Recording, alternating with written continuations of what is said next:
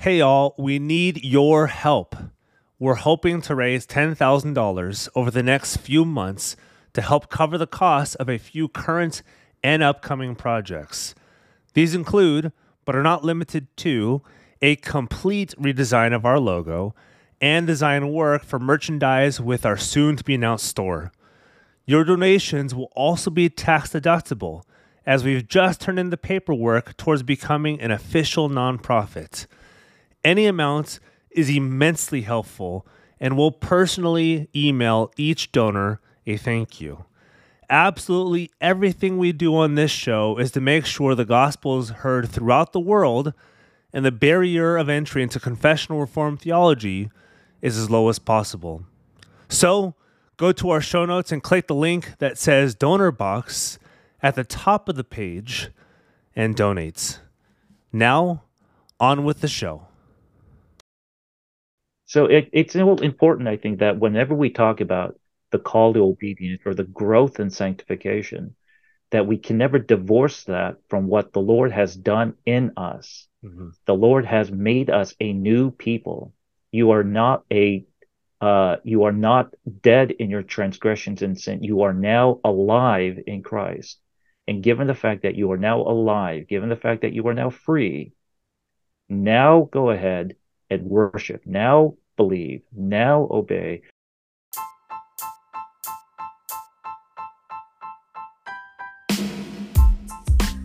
Welcome to the Guilt, Grace, Gratitude podcast, a show devoted to bridging the gap to the historic Reformed Christian faith. Listen in as two friends, a layman, Nick, and a pastor, Peter, discuss core doctrines of our confessional traditions with seminary and college professors, seasoned pastors, and more. These seasonal episodes exist to reach those outside the church, those in the pews, behind pulpits, and in the academy with rich truths of Reformed theology, and remind ourselves weekly how the finished work of Jesus Christ changes everything.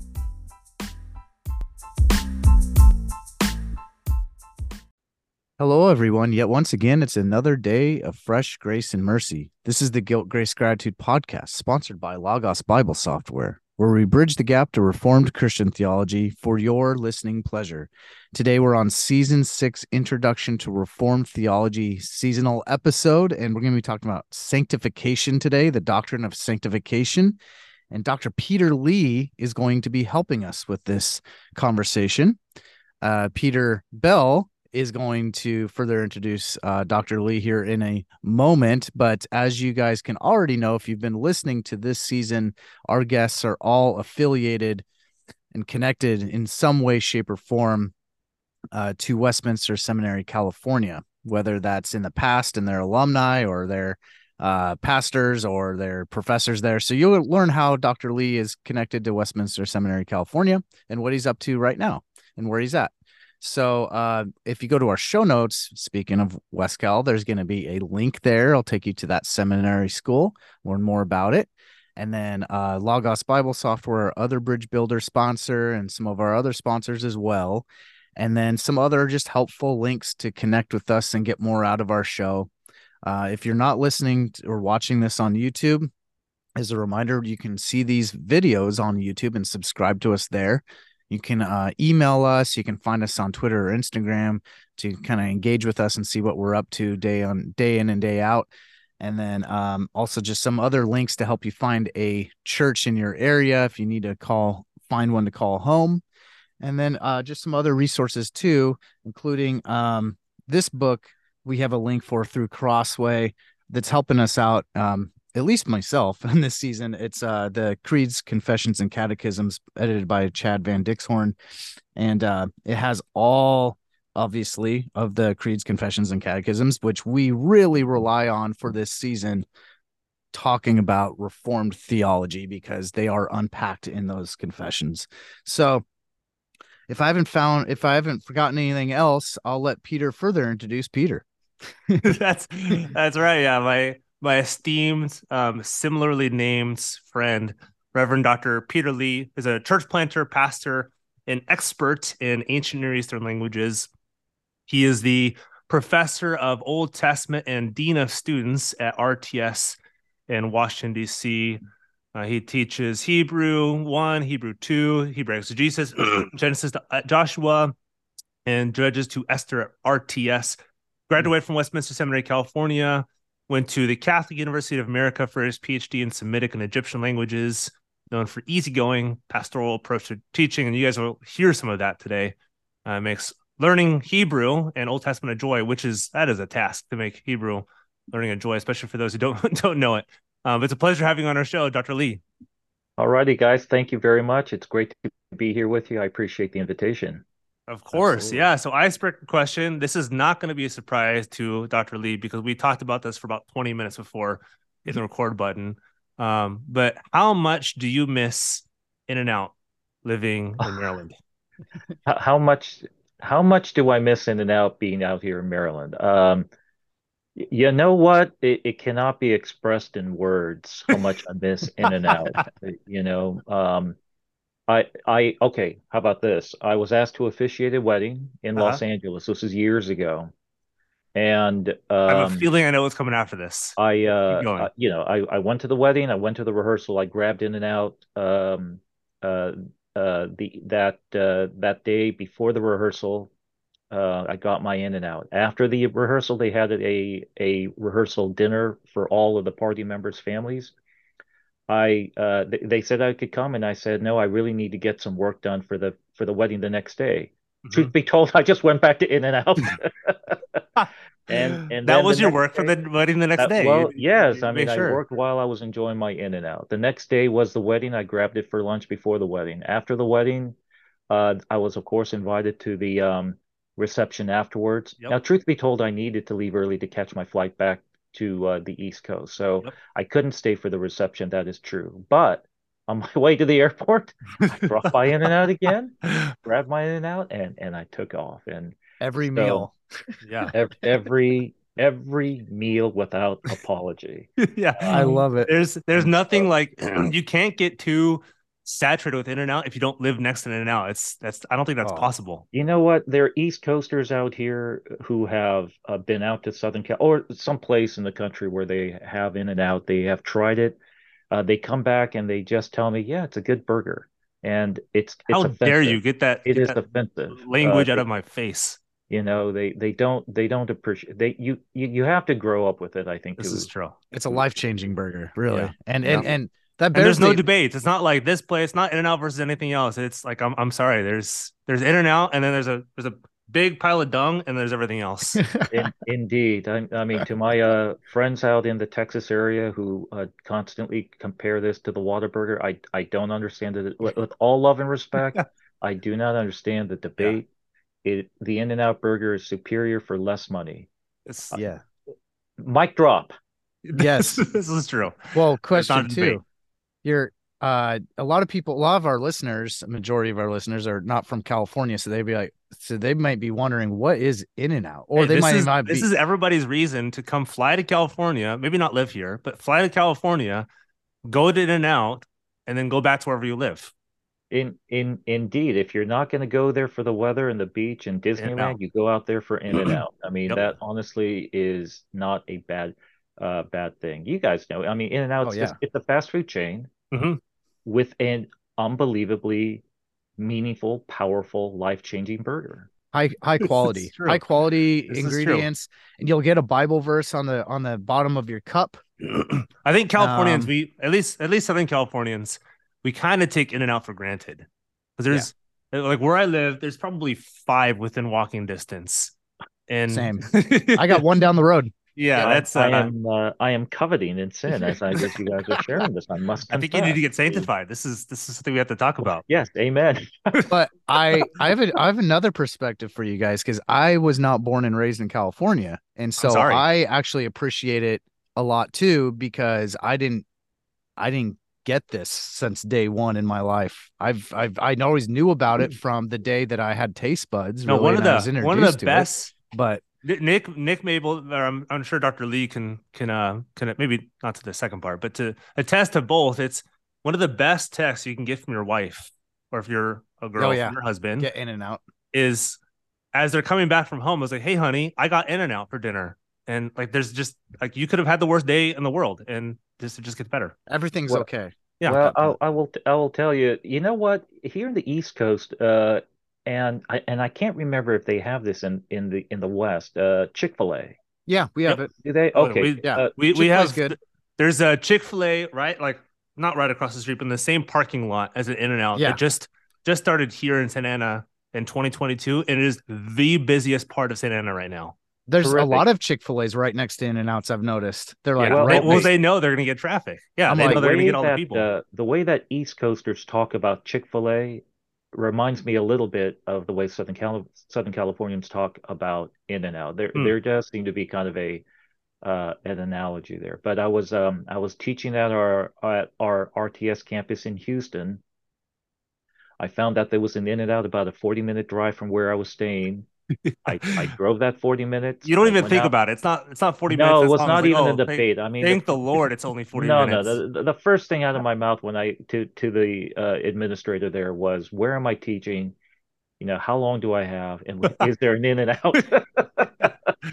I like that. And when I drove to that in and out, and you see that beautiful sign, that Yep. that white and bright red. red, Oh, that yes. it almost brought tears to my eyes. It just was so nostalgic of my childhood at I home. I'll like tell this. you So that. here's, Yeah. I'll give you some help. If there's any conference organizers, anybody who's ever going to ask Dr. Lee to either preach at their church or to speak at their conference, telling you right now, if you live next to one or if you can order one, have an In-N-Out burger available for Dr. Lee after he preaches or teaches or whatever it is, and I bet you he will never forget that. It would be most appreciated. You don't even need to pay me my honorarium. I, Just I get me was I the was in and I out was I was I didn't want to assume, but that's a I kind of assumed that's exactly what if a church instead of paying me, I mean maybe I shouldn't say that. Don't whoever's listening, don't listen to what I'm about to say. But if you gave me In-N-Out, I probably wouldn't miss the money as much. But still, you still want to pay. But on You to know, on to, wait, I got some more questions about this In-N-Out because I mean, Chick-fil-A and In-N-Out, I gotta admit, have incredible strawberry shakes, this both of is true. them. This is true. And Dr. Lee, pretend you're In-N-Out right now. What would you Oh boy. order? What would you order? Oh yeah, Well, what's the okay. go-to? Yeah. Okay. Since I don't get it, I just need something classic, simple, easy. Mm-hmm. Um, just Something your you know you're normal, gonna like and you know you're gonna enjoy. And is it just a animal normal. style? Animal Well, style? yeah. I mean, I would normally, if I was there, I probably would take animal style. But you know what? Just a classic double double, extra Mm. everything, fresh onions. Bam, there you go. Strawberry shake. You know what we're gonna do tonight? And a I'm strawberry gonna shake. ask There my we wife. go. We're having a friend over tonight. We're gonna get In-N-Out. You There's guys no are question. killing me, killing me. And so, We're gonna take a photo and we're gonna tag you on Yeah. Twitter. Yep. I'm And gonna do that for lunch today. et tu, Brute, et tu. I Yeah. mean, okay. I mean, hey, you know what? I'm happy for you all. I'm, At least I have Chick-fil-A. Yeah, Chick-fil-A's good. that's right. There's nothing wrong with Chick-fil-A. That's right. Okay, on Well, to it. onto weightier matters. So beyond In-N-Out and RTS and your kind of theological bio, before we get into the kind of the meat of this, tell our listeners a little bit more about Peter Lee. Yeah, well, yeah, thank you guys. Well, let's see. I was practically born and raised in Southern California. That's Mm-hmm. really the only home I have known almost my entire life. I Mm-hmm. went to all of my education was there. Mm-hmm. We went to High high school, although it school. was years apart. We went to high school like 5 miles away from each other. Oh, yeah, that's right. So I went to Irvine High School, went to UC Irvine for college. Uh-huh. Um, in Although I was born and raised more or less in the context of a church, this is the ethnic Korean church where Mm-hmm. most of the instruction was done in Korean. Huh. I didn't know Korean. I still don't know Korean. Oh, interesting. So I'm sure they were preaching the gospel, but I didn't understand it. You just weren't sure. So for that reason, my church experience growing up was a bit rebellious, I guess you could say. I Yep. didn't enjoy it. It was sort of a drag. Same here. When I was in high school, the Lord brought a very gracious, loving youth pastor who actually spoke English. And for the That's very good. first time in my life, I actually understood the gospel. Huh. And then life was just radically different from that moment forward. Somewhere maybe towards the end of my junior year into my senior year of high school is where the message of the love of God for a sinner like me really hit home, Hmm. and is where um, I turned to Christ, embraced Him by faith for the first time, at least that I could be conscious of, Sure. and my life changed radically. Hmm. Now church became my most favorite place to be, even though I didn't understand a word that was being said. You struggle through, you sit through the services. I entered college with that, with a I think a lot of, I don't think it's too different than college students today. You have a sense of uncertainty of where you want to go, what you want to do. That was when the Lord called me to ministry. And I knew that I didn't want others to kind of grow up in the church not knowing the gospel the way that Hmm. I did. So Hmm. that was when it really convicted me that the only way to make a difference here is to really pursue a full call to ministry, and that's Yeah. how it happened. It the Lord led me to Westminster in California, where I did my seminary work, graduated, received a pastoral call out here to Baltimore, Maryland, Hmm. and I've been out here now for the past 20 over 25 years doing pastoral work. Did my PhD out here. RTS was getting started right around that time here in Hmm. DC. Hmm. The Lord opened an opportunity for me to pursue not just a PhD, but an opportunity to actually practice that, use that in a seminary context to train future ministers and leaders of the church. And that's what I've been doing ever since. Cool. Awesome. That's really cool. And that leads to my next question, as Nick already talked about. This season is devoted to, or at least having Westminster faculty and staff and alumni who serve across the world. And so you're serving in RTSDC, and you're also preaching at an OPC church in the area. So we'll begin by asking three questions in a row. You can answer these in order. So first, you've already talked about it, but maybe more specifically, how did you find Westminster? Second, what was your education like at Westminster? And then lastly, how has Westminster prepared you for both the academy and the church? Because you're in both, serving in both full time. Yeah, yeah, they're great questions. Westminster West is in North San Diego County. Mm-hmm. I grew up about an hour and a half from that area. Yep. My Some of my pastors, both at the church where I was attending, the campus ministry that I was attending at UC Irvine, were all Westminster West men. Hmm. So it was pretty ingrained to me Hmm. that when I wanted to go to seminary, it was pretty clear where. It was either Westminster here in California or Westminster in Philadelphia. I'm kind of Hmm. a homebody, so the idea of Yeah. staying local and close to Philly's home. Philly's hard to swallow if you're from SoCal. Well, well, again, it's a totally foreign area, Yeah. and now in And it's retrospect, cold. yeah, And and SoCal's not it's cold. cool. You see, I wouldn't even known to even ask those types of questions, but the faculty back in those days in the early 90s, Hmm. late 80s, early 90s, was a fantastic group, Oh and yeah. you heard about these men and their writings all of the time. John Frame was Hmm. at Westminster at that time. Bob Godfrey, Hmm. who just retired from, he wasn't even president at the time. He was just a lowly professor of Old Testament or of church history. Yep. Yep. Um, Dr. Meredith Klein was still Yep. active, and it became clear to me where I wanted to go, Hmm. and that was just real easy to go to Westminster, and so that's largely the reason why Hmm. I went there. I never regret it. To this day, I still don't regret it. My seminary experience was fantastic. The education at Westminster was great. I mean, I must confess that I hear students talk about the deadness of theological education and how Yeah. dry it I is, and heard I'll too. tell you, Didn't that just was not my experience exist at when I was there all. either. Yeah. Not even. I still remember my professor of theology, Bob Strimple, um, teaching, lecturing in class, and just rejoicing and almost proclaiming the Oh yeah. majesty of Christ and His glory, Hmm. and at a certain point he just had to stop and just lead the class in a brief moment of worship, Yep. and that's what seminary was like for me. It Yeah, was that happens simply, regularly at Westminster West. Totally. but yeah, praise God. I mean, it's hard not to. I think the material that we try to teach in these classes are so life-changing and so powerful that you can't just talk about it and then move on. You almost have to sing a song, you You know? do, yeah.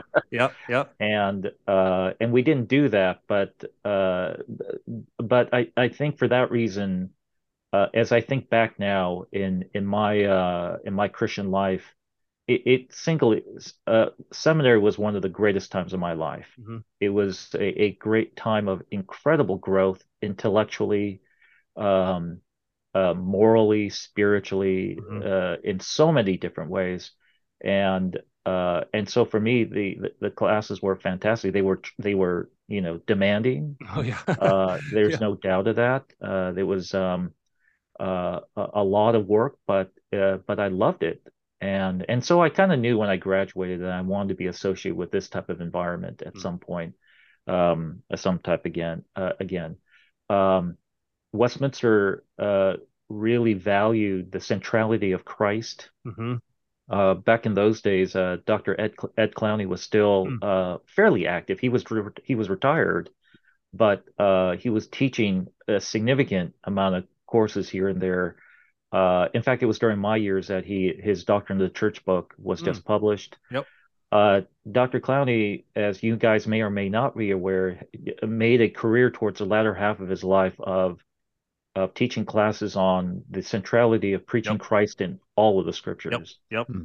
So every class he taught was preaching Christ in this, preaching Christ in A that, lot of his and lectures are still available online too. oh, that's terrific. Yep. And when you hear that and you see, to me, heaven is almost just listening to Ed Clowney preach about Christ in front of Christ. He was just and the way he talked about him was like the way that we talk about our children or our wives, and you can't fabricate that type of heart. No. You either love Jesus or you don't. And this man loved Christ and had an intellectual foundation, his understanding of the theology of Christ. I took away from Westminster the centrality and the importance of preaching Christ, Yep. and that's what I've been trying to do Hmm. in my pastoral work ever since. Hmm. It's what I've been trying to do even in my academic setting here at RTS ever since as well. So it definitely prepared me for the ministry of the word. Now, it's true that there are other aspects of pastoral work that Hmm. not just Westminster. I think seminary in general doesn't really prepare you for. Hmm. It won't teach you how to come up with a strategy of small groups No. or a strategy of missions. No. But frankly, that's not what I was expecting, and that's No. not what you should expect from seminary. Seminary, really prepared you to be a minister of the Word of God as a primary tool in ministry, and that Westminster was fantastic. And I value that and the way that I try to utilize the Word of God in every aspect of my life to this day. And so if you need to learn how to develop a vision of ministry Hmm. and Hmm. small groups and all Hmm. of that, but you learn that in the context of the church, not the Hmm. seminary. And so in that sense, in terms of the ministry of the word, Westminster was great and I loved it. Awesome. That's great. That's great to hear. Yeah. And going into my first question, talking about the first catechism I'll bring up, not to confuse the audience, Westminster Larger Catechism, which came out long before Westminster Seminary, just for the beginner audience out there, so they're not confused. These are two different things. Westminster Larger Catechism does help educate us on this topic of sanctification, specifically when we look at question and answers 75, 77, and 78. I don't think I forgot any others, but let me know.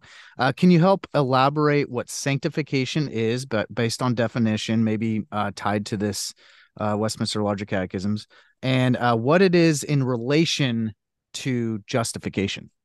Yeah, really great questions and a good place to start, I guess, as we talk about sanctification and what that means and how important that is. Quite frankly, I don't know if I could say it any better than the Westminster Larger Catechism. And for your listeners, that really is just a better place to go, is to read the larger catechism questions that you just mentioned here, 75, 77, 78, the chapter on sanctification in the Hmm. Confession of Faith. So the best I think I could do is just kind of summarize Yeah, do it. in a Yeah, please. real, hopefully understandable way what it is doing there. Sanctification, as it's taught in the Confession, which is a reflection of the teaching of Hmm. Scripture, Hmm. Hmm. is the work of the Spirit of God as He renews our hearts to grow in day-to-day further conformity to the image of Christ. There is a sense of a growing in holiness, a growing in our love for Christ, our love for God, and growing in the way that we live our lives in further obedience to conformity to the law of God. Now, sanctification, for that reason, is a gift that God gives us. We can't do this on our own. And truth be told, to live a life in sin, in corruption, is a horrible way to live. So praise God that He is working in our lives to sanctify us for it further. Now, as you mentioned, and again, there's a lot that can be said here, so I'm going to try to be as brief as I can. Sure. It is distinct from the doctrine of justification. So what is, the confession and the catechism as it teaches what justification is? Justification is a one-time act of God where He declares justification is the term that's often used is a forensic act. It's a Mhm. legal act. It's a legal declaration, is what it is. So you have to imagine a courtroom, and we are essentially on trial for violating the law of God. Uh, Justification is that declarative state of acquittal, not guilty, but you are innocent. In fact, you're more than innocent. You did everything right. Mhm. So it's a legal declaration, and that's the amazing thing. It is a legal declaration that you are completely just, that you are completely innocent. Now, the reason why the Bible says that God can declare us just, and why we are justified in this sense, is not because we did anything right on our own. In fact, when we look at our lives, we see nothing but corruption and degradation, depravity, sin, immorality, selfishness, greed, lust. That's sort of what we are on our own. The basis and the grounds upon which God declares us just is what the confession refers to as an imputed righteousness. That's a technical term. It's a righteousness that has been given to us. The righteousness that has been given to us is the righteousness of Jesus Himself. A Jesus who was completely obedient, completely faithful in word, in thought, in deed, in attitude, in heart, totally in total conformity, exactly, precisely to the law of God. And it's that righteousness that is given to us. We receive that, but we receive that by faith, not by our own obedience. And the confession stresses the fact that we have to do this only by faith. And the reason why is because faith is the only virtue that makes us look outside of ourselves. Work obedience makes you look towards you. Faith makes you look to someone else. So, and that's an important thing, you see. If we say that you are justified in Christ by faith alone, what we're saying is that God has declared you just, righteous, holy, or completely innocent of violating His law because of what Jesus has done. And so when God looks at us, He doesn't see us, He sees the perfect righteousness of Jesus Christ. Praise God for that. That is justification.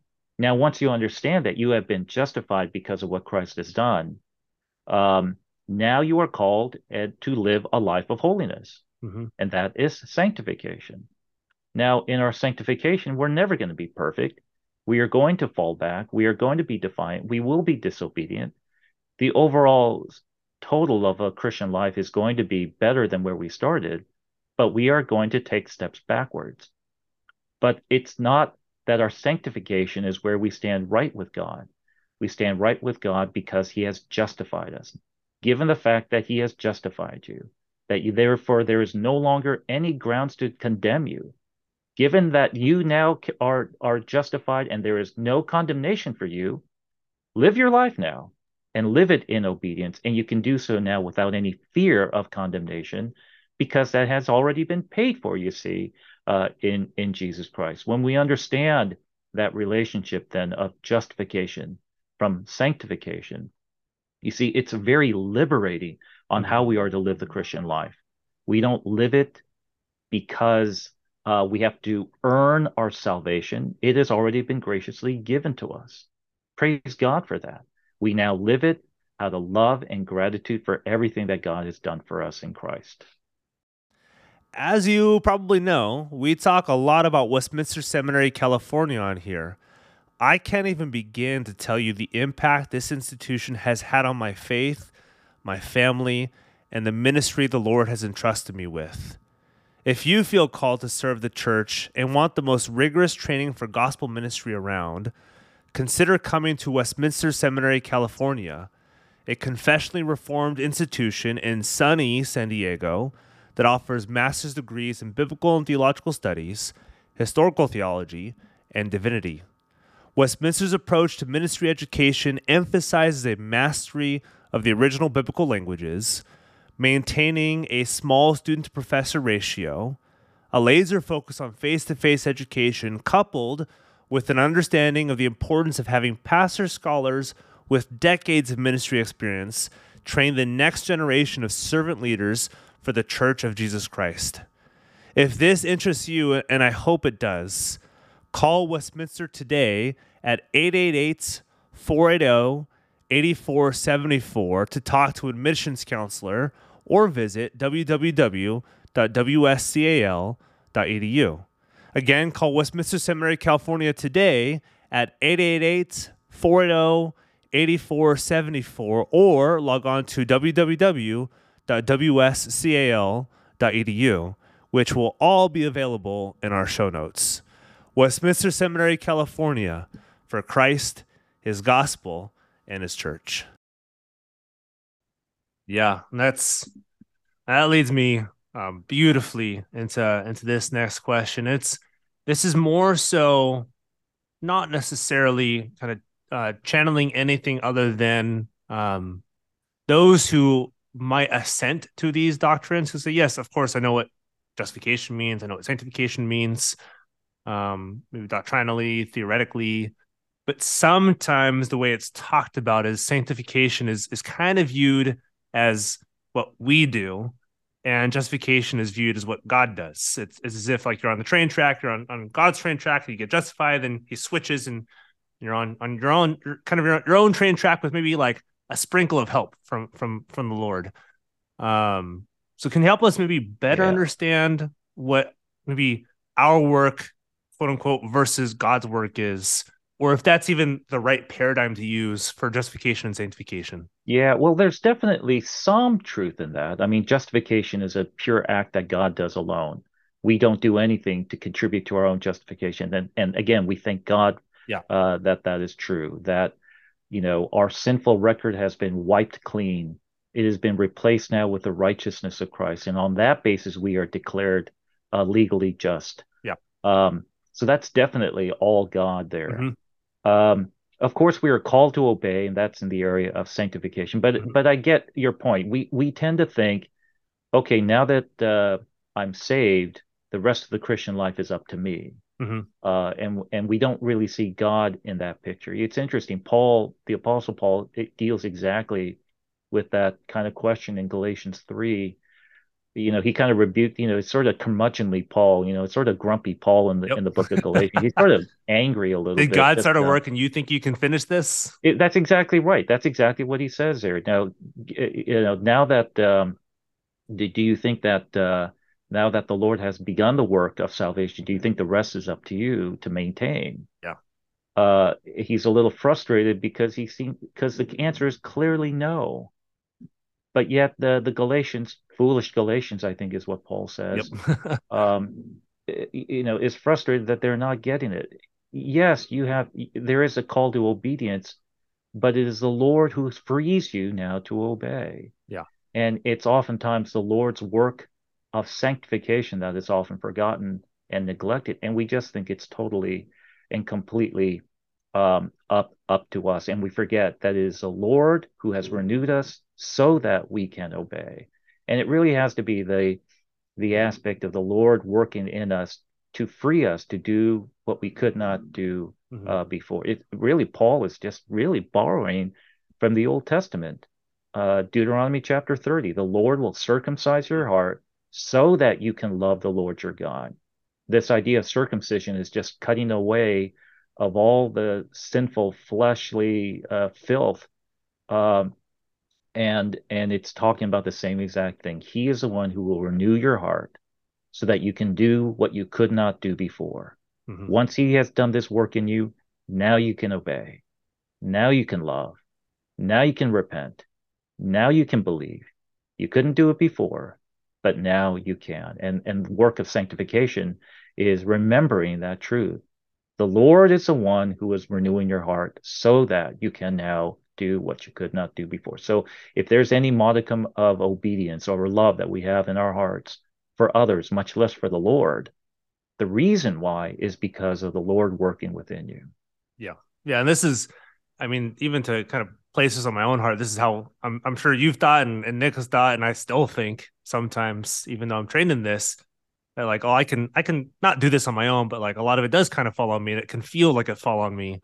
And you feel bad some days, like, I mean, I'm not doing enough, and I'm not praying enough, I'm not reading enough, I'm not serving enough, whatever it is. And I can the kind of the example I thought is if you go to the gym, sometimes you'll take pre-workout, and like when the pre-workout kind of ceases at the end of the workout, you feel tired. You're like, okay, I have to take that again the next day. And I think sometimes I can view, and a lot of us can view our sanctification a little bit like that, where I need a continuous helping, because I run out, and then what am I supposed to do the next day? Right. And I think we try to quantify it a little bit too Yeah, much that way. We're never going to be able to reach that state of perfection in this no, fallen life. But the goal, the trajectory that we're heading towards it's towards that end. Now, um, the question I think to a certain degree when it comes to sanctification has got to be, what motivates us to do so, to want to live a life of holiness. I remember talking to some of my children and hearing some of their friends the way they talk about me as their dad, and if they were to criticize me, I'd like to think my children are going to defend me because they love me. mm-hmm. We just it's sort of a similar type of a desire. When do we if we truly love the Lord and appreciate what He has done, then we'll start to see that manifest in the desire in our hearts to want to live a life of conformity to his law. Yeah, That's the gratitude part yeah. as So well. often we think it's the law that does that for us, when it's the gospel that does it for us. It is the Spirit of God that is renewing our hearts day to day to conform all the more to the image of Christ. A lot of, as you know, there's a lot of image discussion right now in Yeah. the public sphere, as there's a lot of discussions about race and ethnicity and gender and or gender confusion, as you Mm-hmm. know, Mm-hmm. and the big comeback that the Christian church has used to argue for an orthodox view in all these things has been the image of God. Mm-hmm. Because of image, you can't be racist because we are all made in the image of God. It's sort of a common trait amongst all humanity. Mm-hmm. I think that's true, and that's definitely great. Where the public dialogue public dialogue sort of stops there. Mm-hmm. I think we forget we have inherited a corrupted image. Mm-hmm. What we need is a renewed image. Hmm. And that is what the Spirit is doing within us. Now, that's not common to everybody. That is only for God's people that can claim to have Hmm. a renewed image of God. And that is what the Spirit of God is doing within us. He is renewing our image from day to day to conform ever more so to the image of Christ, of the Son of God. And that is what the Spirit is doing within us. Now we'll see that manifest in the way that our hearts are transformed in our desires, the way that we live our lives. Um, and that is what we are doing. There's no doubt of that. But it is the Lord who has freed us from the power of sin so that we can now do these things. Before we didn't even desire it, but now we do. In other words, it's better to struggle to want to grow in holiness than not desire that at all. That's by far worse situation. So yeah, it's a struggle, but the struggle is a blessing in a sense because now you desire to want to be something that you weren't before. Amen. It's a beautiful struggle. Amen. Yeah. Amen. I mean, it's odd. We don't like struggle. We don't like pain and suffering, but yeah, in one sense, the alternative is by far worse. yeah. Mm-hmm. And that brings me to my next question beautifully, because it focuses on another Reformed confession reflecting scriptures, the Belgic Confession, Article 24. It's titled "The Sanctification of Sinners." So it does bear a theological question. There's a little bit of a paradox there, it seems like, where we are now saved by justifying faith in Christ, but yet we are still sinners. We're still living the rest of our lives sinning, but we're not slaves to sin.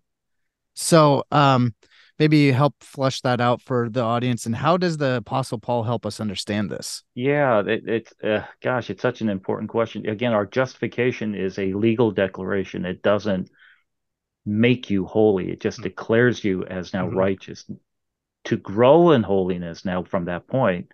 So here you are, someone who's been declared righteous, but you still have a renewed new man, new humanity in Christ that still has sort of the residual leftovers of that sinful nature that is being sanctified out of you in a manner of speaking. So, but we know who we are. You know, we are the holy people of God. We are the justified children of God. We're just trying to live our lives to now trying to catch up to what the Lord has made us is the way I like to see it. So, yeah, uh, uh, Paul, the Apostle Paul talks about the work of the Spirit that unites us to Christ, so that we are now alive. Before we were dead. We didn't care about the Lord or anything that was associated with the Lord. But now we are made alive, no longer dead. And now we are trying to grow in that new identity to catch up to what Christ God has already made us, you see, in Jesus Christ. Yeah. So, and you've already referenced some passage of scripture that talk about sanctification. We talked about the confessions and catechisms. We don't want to divorce those from scripture whatsoever. They're just a faithful summary of what scripture says. So where do we find, and maybe too, is like sometimes there's the argument, well, the word's not there, so therefore the concept's not there. But as far as we can tell, the word, maybe the exact word sanctification is not there, but like holiness and making holy is in scripture. So how in general does the Bible, from maybe some high points, Old and New Testament, because generally speaking, we talk about holiness or sanctification, I think we tend to focus a little more on the New Testament. But since you're an Old Testament professor, how does the Bible normally talk about our growth in Christ, and maybe how does Old and New Testament not disagree but agree in our growth in holiness? Yeah, right. I don't think there's that big a dichotomy between the Old and the New Testament on this. In fact, if I were to be a little curmudgeonly about this, the Apostle Paul really is just regurgitating what is said in the Old Testament I love it. Yep. in a more Christ-centered, fuller, in the fullness of revelation type of Totally. way.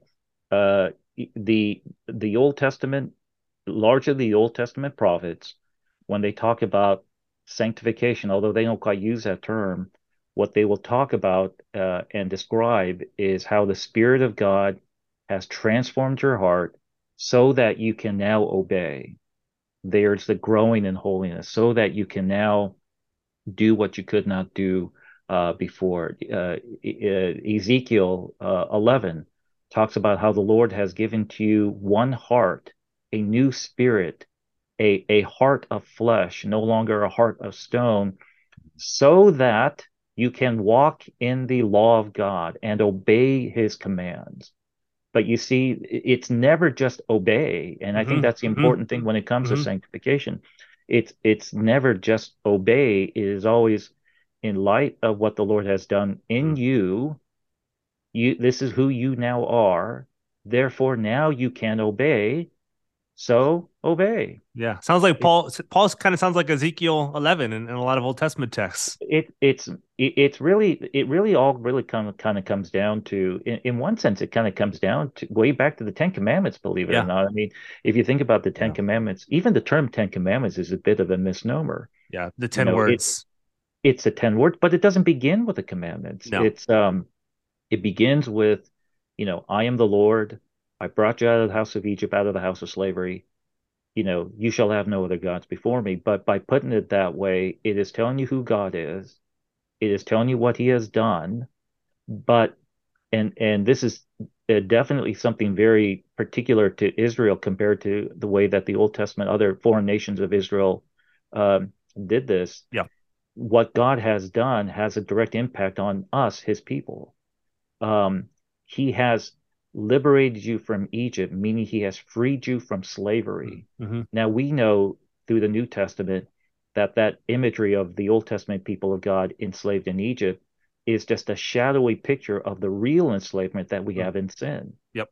So when we talk about the Lord Jesus, he has freed us from the true power of sin and death. He has liberated us from that. And now we are a free people.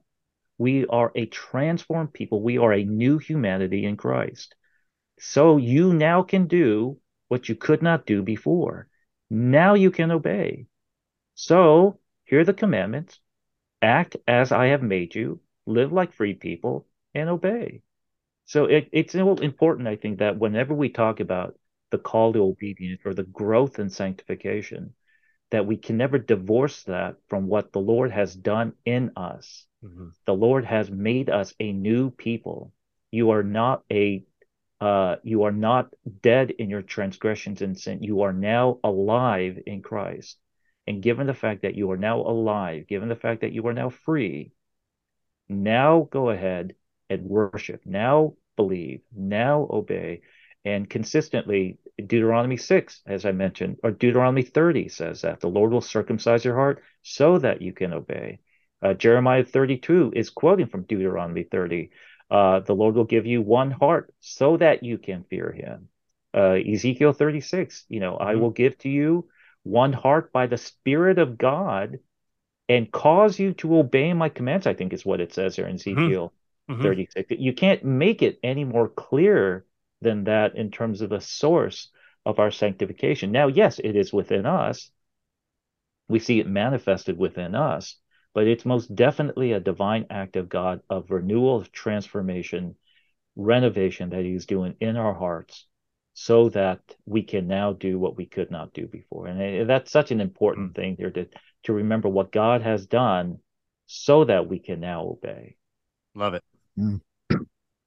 Providentially, this reminds me of a conversation I had just yesterday with a new believer that I've been kind of walking with a little bit, and he was talking about struggling with sin after becoming a believer, and just a reminder to him Like, welcome to the Christian life. Yeah. yeah, he's Indeed. like, this is tough. And I was like, yeah, Jesus calls us to take up our cross and follow him and dying to sin daily, which just those things remind me of sanctification. Yeah, Yeah. absolutely. I think there's a lot of you know, you need to die to sin. In other words, to grow in holiness also means dying to that which is unholy or non-holy, or even hating that which is not holy. And that seems to be two sides of the same kind of sanctification Yeah. coin. To love God and to grow in love for God means rejecting the world and removing all the things of the flesh. And that's tricky. And as your new believer friend is struggling with or is realizing that this is just a lifetime goal here. Mm-hmm. But yes, this is the Christian life. It is a high demand to grow in holiness. I don't think we want to water that down. That No. the standard is God Himself. It is Christ Himself. We're never going to reach it. but that doesn't mean the standard is not there. We are and in fact, ultimately, the Lord will transform us into glorified humanity to reach that state. But right now, we are just called to live by faith, trusting the Lord to conform to that as best as we are able. But we have to remember that our obedience is not the grounds upon which we are saved Yep. or even justified. And that's so Mm-hmm. important to keep in mind. You are just now, you are saved now, given the fact that you are saved and that you will never lose it, given the fact that you are just and declared just and you will never lose that, given the fact that this is who you are, this is what God has done in you, therefore there is no condemnation in you, given all of that, now live your Christian life. But Mm-hmm. you can do that now without the fear of condemnation because that is what we are freed of in our justification. Now we are called to live in conformity in our sanctification. But it's that liberation from the fear of condemnation that's so important, you see. And I think it makes a world of difference. You can call to live your life now, and you do the best you can. You'll take a step backward or two occasionally, and make a step forward or two, but ultimately that's not going to have any bearing on your salvation. You see, but the desire is there, the heart passion is there to want to conform to the image, and that is what's important. It's like saying, keep your eye on the prize, and the prize is Christ, and the Indeed. prize has already been given to you. So stop looking at yourself. Keep your eyes fixed on Christ and follow him. Amen. Amen. I think a lot of the struggles, if we really, and I don't know to what degree, maybe we just waffle back and forth. We're so prone to forget Oh yeah. that Christ has done it all. Mm-hmm. And we tend to want to see some uh, kind of salvation benefit Yeah. in our obedience in terms Yeah. of Is our good today standing better with than Christ. yesterday? Did I obey more today than I obeyed yesterday? Indeed, and I think that's harder. The more I've done ministry, the more I see that the people who struggle with that the most are the ones who are very competent, Oh yeah. very intelligent, very Oh yeah. gifted, because they can do so much. You see, they're so capable.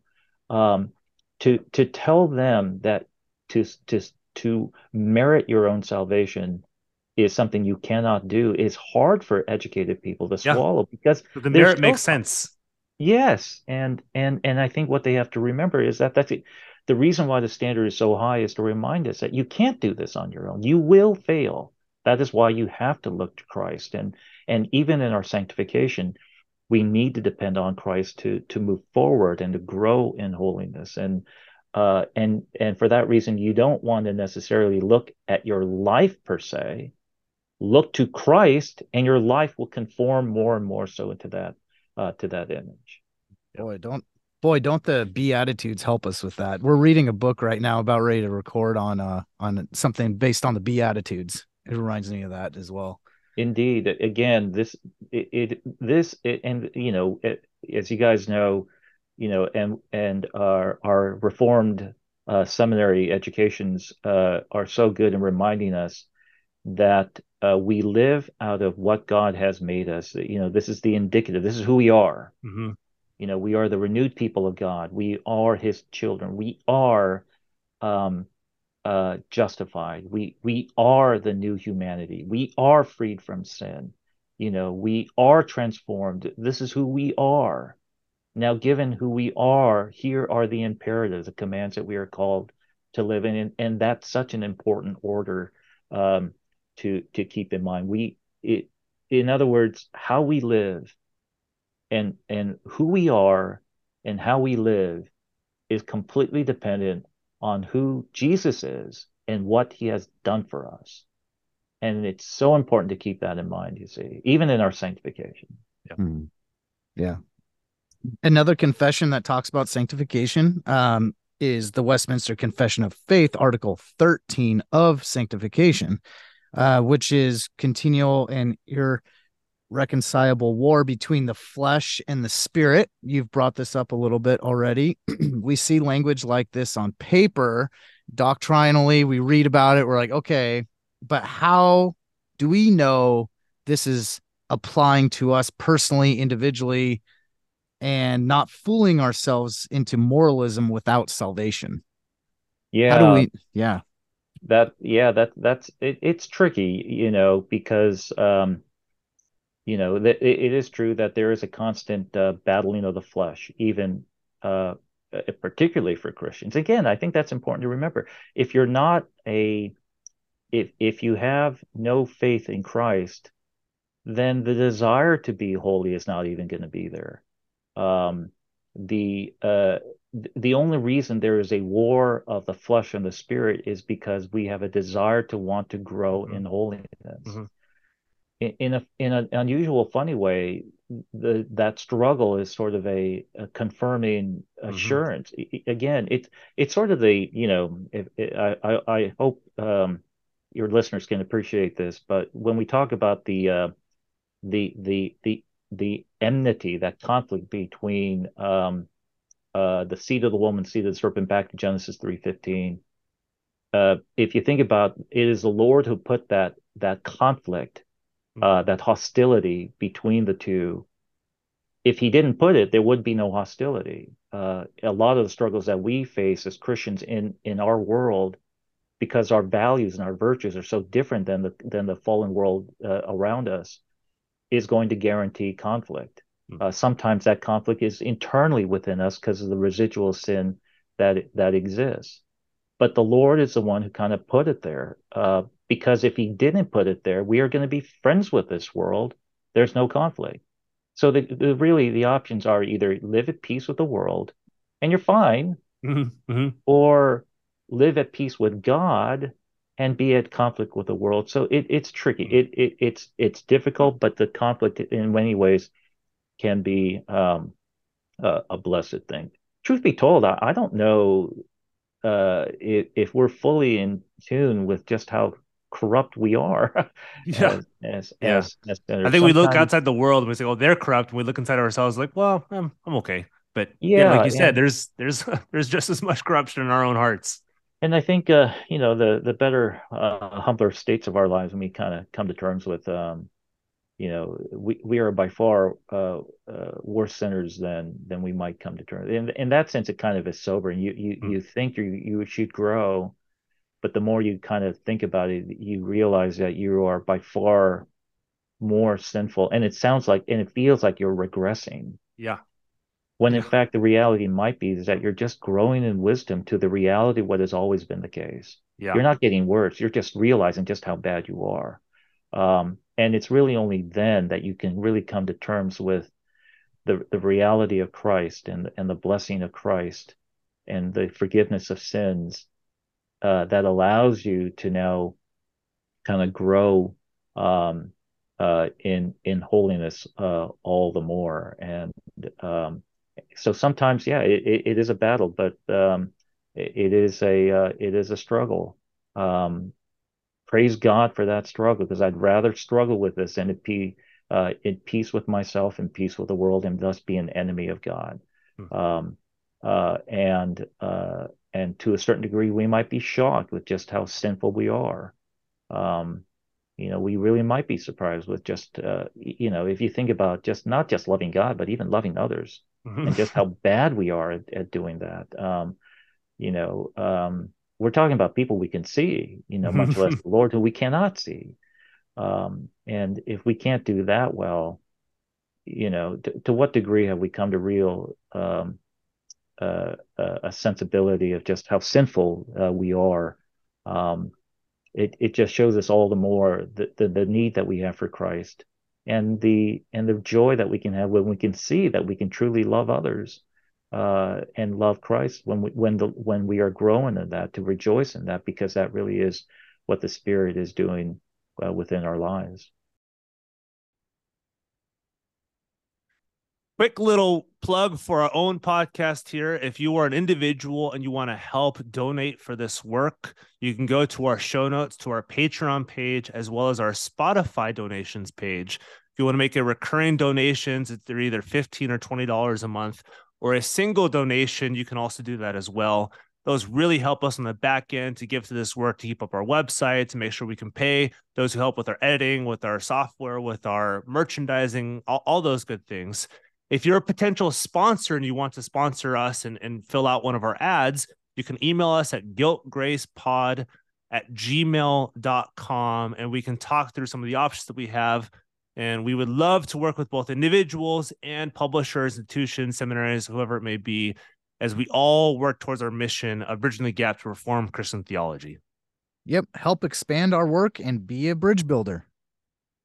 Yeah, that's wonderful. And this kind of reminds me, it was part of the reason why we first contacted you to come on for Sanctification in Christ is I was listening, and we'll plug this show at the end of our podcast, and I'll plug it right now to your a podcast that you contribute to and you co-host, the RTS Washington Faculty Podcast. It's you and a couple other professors there, and you were speaking on the fruits of the Spirit. And it really struck me, and I think it would strike a lot of people. So I'll put a link to this episode in our show notes. And you made this comment, and I had thought about it before, and I love the way that you put it. When Christians look at the list of the fruits of the Spirit, and this is Galatians 5, and they compare it to their lives, and Paul is like, hey, this is what marks the Christian life. And if you look at it and you're like, Paul, I'm not really sure I could do this that well. My life is not really marked by this, when it's humbleness and it's meekness, and you're like, sure, I have spells of these, but man, this doesn't really mark all of my life. And you start thinking after this, am I actually growing in Christ? Am I growing in holiness? And I mean, to be honest, for myself, and I know Nick has thought this before, like, am I even saved if this does not mark who I am? Can you help Christians who struggle with fruits? Like I don't actually produce this all as often, and how can it mark my life? Yeah, and again, I think it's just, you speak from, and I appreciated your openness and sharing a little bit of the of your own kind of Christian life Yeah. experiences. But the fact is that it's all of us. Um, and it's me as well. Doing that podcast on the series of the fruits of the Spirit has been challenging because you can't help but to be self-condemning every time I know. for Yeah. every fruit. Yeah. The fruit of the Spirit is love. Well, failed there. It's joy. Exactly. Yeah. It's almost you can't almost, well, not almost, I definitely feel hypocritical, Oh yeah. Yeah. when That's you do these things. 100%. Yeah. Um, at the same time, we need to remind ourselves that, it does take some level of patience for the Spirit to nurture these fruits within us. We want immediate fix. We want to be loving right now. Yeah. We want to be joyful right now. We want to be patient right now. We want to flip a switch and not have to deal with this any longer. And that's just not the way that the Spirit of God is going to work. These are fruit. It's going to be something that's going to mature within us. It's going to nurture. It may take 3 steps forward, 2 steps back. But at the long run, we have made one step forward until the day that the Lord returns, and then there's the fruits of the Spirit glorified in all perfection within us, and I can't wait for that time. I'll tell you what I have constantly reminded myself whenever I talk about these podcasts, any of these Christian virtues, these fruits of the Spirit, is to rejoice whenever I can see that manifested in me. And you can. I mean, as I mentioned to you guys earlier, I have 6 children. And I love those kids, and I love them with all my heart, but it's been challenging at times. And there are times when I have said and done and thought things that are truthfully, truly corrupt. Yeah. Shamefully embarrassing almost, and not something I definitely would want to share openly, Totally. Yeah, I in gotcha. too much of a detailed way. But there are moments in which leads me to repentance. You ask for the Lord to forgive you. You ask for the Lord to transform you, to do better. And so when the next opportunity comes where you face a similar thing and you do better, you don't lose your temper. You don't yell at the top of your lungs. You actually, by the grace of God and the Spirit that is working in your heart, you have been able to manifest a patience or self-control or a gentleness where before you knew it was not within you. And you praise God for that. And I think that's important for us to remember. You can praise God the fact that you have manifested that fruit because it is a spirit, because you know it's not within you. Oh yeah. You know, it's definitely the Spirit of God that is working within you. You also would remind yourself that when it manifests itself, you praise God, but you also remember that your inability to keep it is not the grounds upon your Mm-hmm. well-being and Mm-hmm. good standing before God. Mm-hmm. You are justified now, That is and such a always hard thing to remember remember on that. a day-to-day It basis. it most definitely is, and praise God that we can live our sanctification out of our identity of being Yeah. justified in Christ. And that is a very liberating, freeing thing. And it doesn't make me take that for advantage. It shouldn't. It No. shouldn't. It doesn't make me think, well, I can be cavalier, I Yeah. can be hedonistic, and I Yep. can just kind of do whatever I want. And so it doesn't matter if I yell at my kids and or do other corrupt things. It does matter because it's a miserable way to live your life. Um, but now I am free to want to live that life. And what I've generally found though is that the more I try to look at or try to generate, some type of a emotional frenzy to manifest these fruits, the harder it is.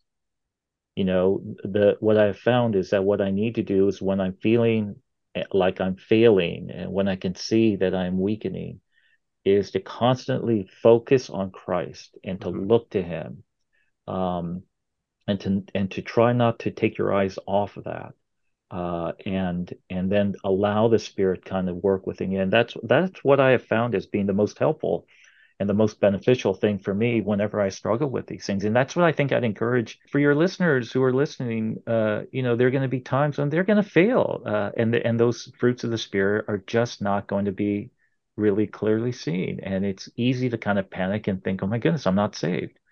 No, your salvation is not dependent on what you do or not do. You are saved in Christ. You are justified now. Given that, now live your life as free you can and focus on Christ is I think what I would encourage them to all the more. Not look at their lives, not even look at their faith. Mm-hmm. Look to Jesus, and to fix your eyes on Christ as best as you are able. Hmm. Yeah. Wonderful. Thank you. Yeah. This is like the gospel, including all these doctrines, are. Yeah. I don't know a Christian who doesn't struggle with this. Yeah, I mean, but the gospel, including all these doctrines, are both really, as you explained, like the easiest thing to understand based on what you're saying, but it's also the hardest thing to understand because of our fallen nature. Yeah. And Amen. Yeah. not even fallen. I mean, yes, fallen nature, but just your own daily experience. Like I know this, like I know this because I'm a sinner because I inherited a sinful nature. But man, I see this from the moment that I wake up until the second that I go to bed. Even if I didn't ascend to original sin, I would see like I see it Right. myself.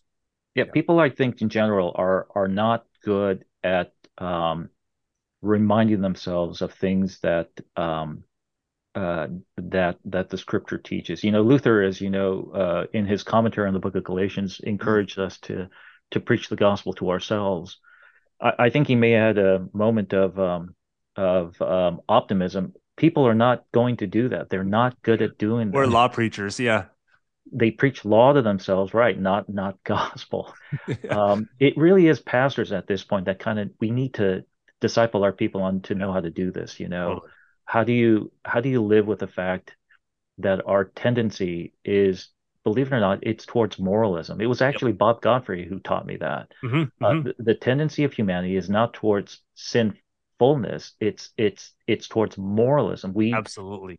Our desire and our thought is to be good because we think we can earn this. Mm. Um, and and what we need to remember is that we cannot, outside of the spirit that is working within our hearts. And people are bad at that. Discipleship is not just always kind of, Bible study. Sometimes discipleship is just knowing how to apply really basic Sunday school gospel truths on a regular day-to-day basis. So even when you preach, Mhm. when Monday morning comes, and they fail, how are you going to disciple and train your people to know how to respond to that in a in a grace-based way Mm-hmm. that doesn't throw out the law, Mm-hmm. but that calls into obedience in a way that is healthy. And that's, again, it's tricky, Mm-hmm. um, but it's such an important thing to know how to do, and we just need to train our people to know how to think that way.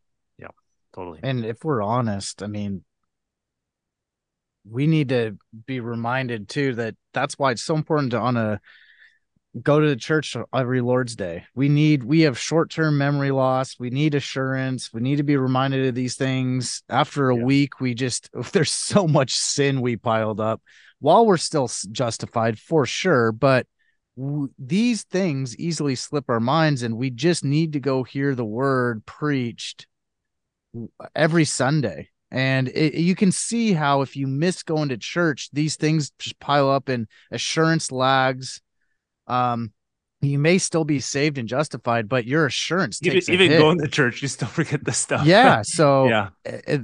it's that's why just being consistent, going to church is so helpful for this stuff. So I'm going in my next question. My last one is the last confession or catechism that I could find sanctification applied to was the Westminster Shorter Catechism. There's a Q&A 35, and it's just, what is sanctification? And I know we talked about this over and over, but we'll just kind of finish the conversation where it started with the definition based on this shorter catechism of what sanctification is, elaborating on it and whatnot. But further, if I could add something, a little new angle on it, is what do and this is a word play that I think a lot of people come to it, so you can correct it. So I purposely asked it this way, adding practically, what do we need to do to get sanctification personally? Yeah.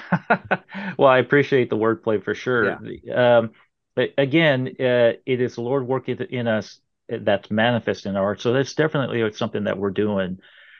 I think I would, in order to grow, and Nick, you kind of hit it in many ways, on the head. I don't know. I think I'm just an old-fashioned Presbyterian guy. Mhm. I Both of us are believe. old-fashioned Presbyterians too. Okay. I don't think it's that tricky, truth be told. It's a matter if we really believe that the means of grace that the Lord has provided in the context of His church, is that really going to make a difference or not? Absolutely. Yeah. And it does. Hmm. And we need to believe and remember that it does. The things that we can do in order to grow is not to whip yourself into some type of emotional frenzy. It isn't to calculate, drink more coffee to be alert more on a Sunday morning or something like that. It's just good old fashioned means of grace. And I think the one that you hit on, Nick, is such an important one. Go to church, go to worship. My guess is most people come into a place of worship on any given Sunday, whether it's in the evening or the morning or the evening, that people come in pretty uh, beaten up a little Oh bit, yeah. after a full week of working in a fairly secular environment, or even within a Christian one, and Sure. you're dealing with people, and you're dealing with sinners, and you're frustrated and you have sinned yourself, and you're feeling a certain level of guilt. First of all, if you're struggling with that, church is exactly where you need to be. Yeah, it's a hospital. It's exactly for people like that, who are feeling beaten up, who are feeling a bit rejected and feeling discouraged and feeling defeated, and to allow the church and the preaching of the gospel, the sacraments, prayer, to now do what no man can do, and that is to remind you of who you are and what the Lord has done in you already, and what the Lord is doing within you right now, and to uh, rejoice in that, thank God for that, and see the way that the Spirit is going to manifest those changes in your life the next day, or even the next hour or so. One of the things that I do a lot, and I see a lot of churches doing, and I've really come to appreciate the value of this, is just a time of confession of sin, a Hmm. public confession of sin and public worship.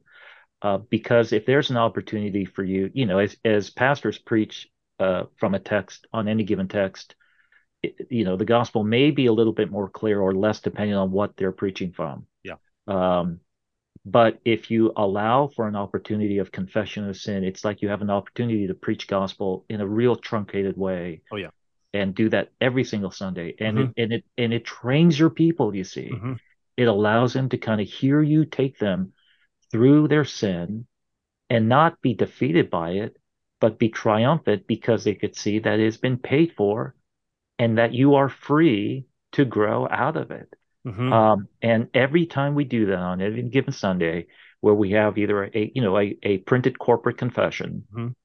or an individual time where people privately are confessing their sins, um, it gives the opportunity for pastors to overwhelm them with gospel, with grace, and to teach them and to prepare them and disciple them, you see, of how to deal with sin that day and throughout the week whenever they wrestle with it. It really is one of the most uplifting and encouraging spiritual disciplines. So, you know, how can you practically grow? Again, I don't think it's magic. I don't think it's the math is not hard. It's just a matter of appreciating the fact that these simple, regular spiritual disciplines can actually make a big difference in your life. Go to church. Now after COVID, it's it's a little challenging to get people back in churches. Go because you need it. It's good for you. It'll help you be reminded of things that you easily can forget. It reminds you that you're with other people just like you. They're struggling just like you, and they need the gospel just like you, and that you're not alone. And so to be in a community like that is such an important and encouraging way to grow. Yeah. Yeah, and this we'll end with this. And you've already touched on this a little bit. But preaching this, I think, could be kind of a sticky matter depending on, like you said, where you start and where you end, or what this is based upon. And preaching sanctification, preaching the fruits of a sanctified or a growing life in Christian truth. How is holiness? How is sanctification? How is growing in the Christian life when it just seems so often like we're not growing in the Christian life? We keep on getting battered around. How is it preached without making people feel like I'm not that? Like I'm not doing this. I'm not doing this well. Or kind of just adding to the list of things. Okay, I got to do this again this week. I got to do this again this week. I got to be happy. Got to be joyful. Those are the marks of the spirit. Or if I'm not doing this, I'm not happy or joyful. So how do you maybe preach this for those who are Yeah. listening, who are just kind of average church members when they're listening and they maybe feel beat up, or for those who are pastors who are generally wondering, like, how do I do this? Well, I think we have to acknowledge they probably are, if depending on what we're dealing with here, they probably are not doing it right. Yeah, They probably are falling I know short. I don't do this right all the time. You know, again, if we really believe in the depravity of man, I don't think it should be a surprise to us when we fall short. Um, the and it's not okay, and I think people need to be aware of that. But praise God, Christ took upon himself the penalty of our sin. Praise God that Christ has freed us from the power of sin, and it no longer rules in our lives. Um, we need to remind, and that really has to be the kind of the core of the preaching of the Word of God from Lord's Day to Lord's Day. It is the work of Christ for the forgiveness of our sins, to the freedom from the power of our sins, and to rejoice in that. You see, sin is not okay. I mean, Mm-hmm. it took nothing short of the death of the God Man himself to redeem us from it, to sanctify us from it. And I think we have to acknowledge it's not okay. We most definitely deserve condemnation and wrath, but praise God, Christ took that upon himself. Now we are free, and now we can grow. And I think that what I'd encourage Christians out there in your listening audience, for church pastors and leaders out there, is just to constantly preach the Word of God, preach Christ as central. Um, because that's what your people are going to need. Quite Mm-hmm. frankly, pastors, we preach Christ not because we're supposed to. We preach Yeah. Christ not because we're just called to. We preach Christ because, quite frankly, this is what we want to do. Mm-hmm. Uh, from the pulpit, I honestly don't know what else I'm supposed to talk about other than Yeah. I can't imagine just making up my own stuff every week. yeah, that would be that would take more work, truth be Yeah. told, is to Mhm. reinvent the wheel in that sense. But when when you presume for a moment, and I think it's true, that the majority of our people who come to our churches on any given Sunday are feeling discouraged and Oh yeah. defeated. Hmm. They don't need to be told how to live your best life now. That's not what they need. What No. they need is to be reminded of who they are and what the Lord is doing within us now to free us from this so that we can in fact grow. That's what they need to be told from day to day and most definitely from week to week. Yeah. That's wonderful. That's a great way of ending this. So what we do for all of our either West Cal faculty or West Cal alumni is talk about the institution you serve. So RTS Washington, where people can find more about RTS and what RTS Washington does, and then also about your church as well, Word of Life OPC, where you guys meet, what time you guys meet, all that stuff. Yeah, well, I appreciate the opportunity. Yeah, I to find out more about Reformed Seminary here in Washington D.C., you can go to the RTS website. That's rts.edu. And look for our there are multiple different Mm-hmm. campuses, and look for us here at Washington D.C. And you could see our class offerings, our faculty, and some of the things that we are trying to do here to serve our area, which, as you can imagine, I mean, talk about an area that needs the gospel. Oh yeah, for sure. Talk Yep. about an area that is, where it, it, it, I weep that I have to say that that people are saying that it's just preaching Christ. I weep that I say it that way, that's not adequate Mm-hmm. in the context of the church. But Yeah.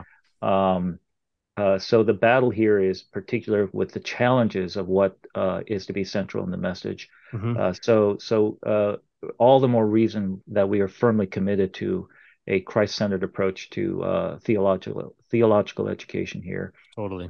And as for my church, Word of Life, it's a church plant. It's a small church plant up in Maryland. Mm-hmm. You can find our website at wordoflifemd.com. I'm actually just doing it part-time, which honestly is a problem because if you guys have church planted before, Yeah. that's not a part-time thing. No. And the plant has suffered because of my inability to give it my full attention. So we are about ready to bring on a guy pretty soon, Mm. Lord willing. And so and I rejoice and thank the Lord for that. And Lord willing, we'll be able to see good things happening. Already good things are happening now that people are aware that change of leadership is about to come. And so and it's been great. I sort of have found a new passion in ministry and church planting, believe it or not. Mm-hmm. And this is a second one that I'm doing with my family. And Lord willing, we'll see what other opportunities arise in the future. And Awesome. one more time, what town is that in Maryland? It's in Columbia, Maryland. Okay. Columbia is sort of the Irvine of my county, believe it or not. And Okay. so, but no in and out there though. Oh, So it's not quite Irvine, but it's close. Close. Yeah. Well, Dr. Ali, thank you so much for your work. Thank you for your work in the seminary, your work in church planting, and to teaching Christians, teaching those listening here what sanctification is, who they can rely upon for their sanctification. Thank you so much for coming on and talking about this really important issue within the Christian life. mm-hmm. Hey, well, I appreciate the opportunity, you guys. I don't get to talk theology much around here, so whenever I can, I grab it every chance I get. Well, you're welcome back anytime. Absolutely. Yeah. Thank you so much.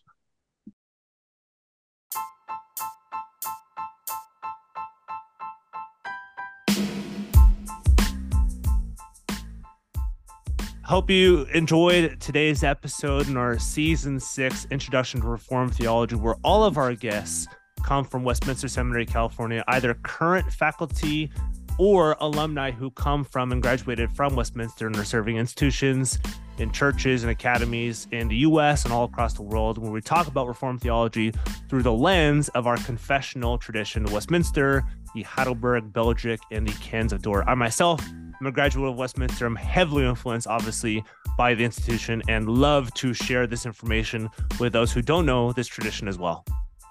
Yeah, and myself as a layperson, theologically interested in Reformed theology, this has been extremely helpful this season, and then the previous seasons, the last few years in the book clubs, but particularly the focus of this season, whether you're a layperson or not, having all the guests come from Westminster Seminary, California, has been helpful, and you'll get a understanding of why that seminary has been so influential to obviously Peter, but myself, and most especially my pastor at my church is a Westminster Seminary, California graduate. Yeah, so if you guys want to find us, one of the easiest ways of helping us out is to find us on Apple or Spotify, whatever podcast catcher, but especially those two. Rate and review us, and if you can share an episode, share a season with your friend, that's usually how we build our crowd.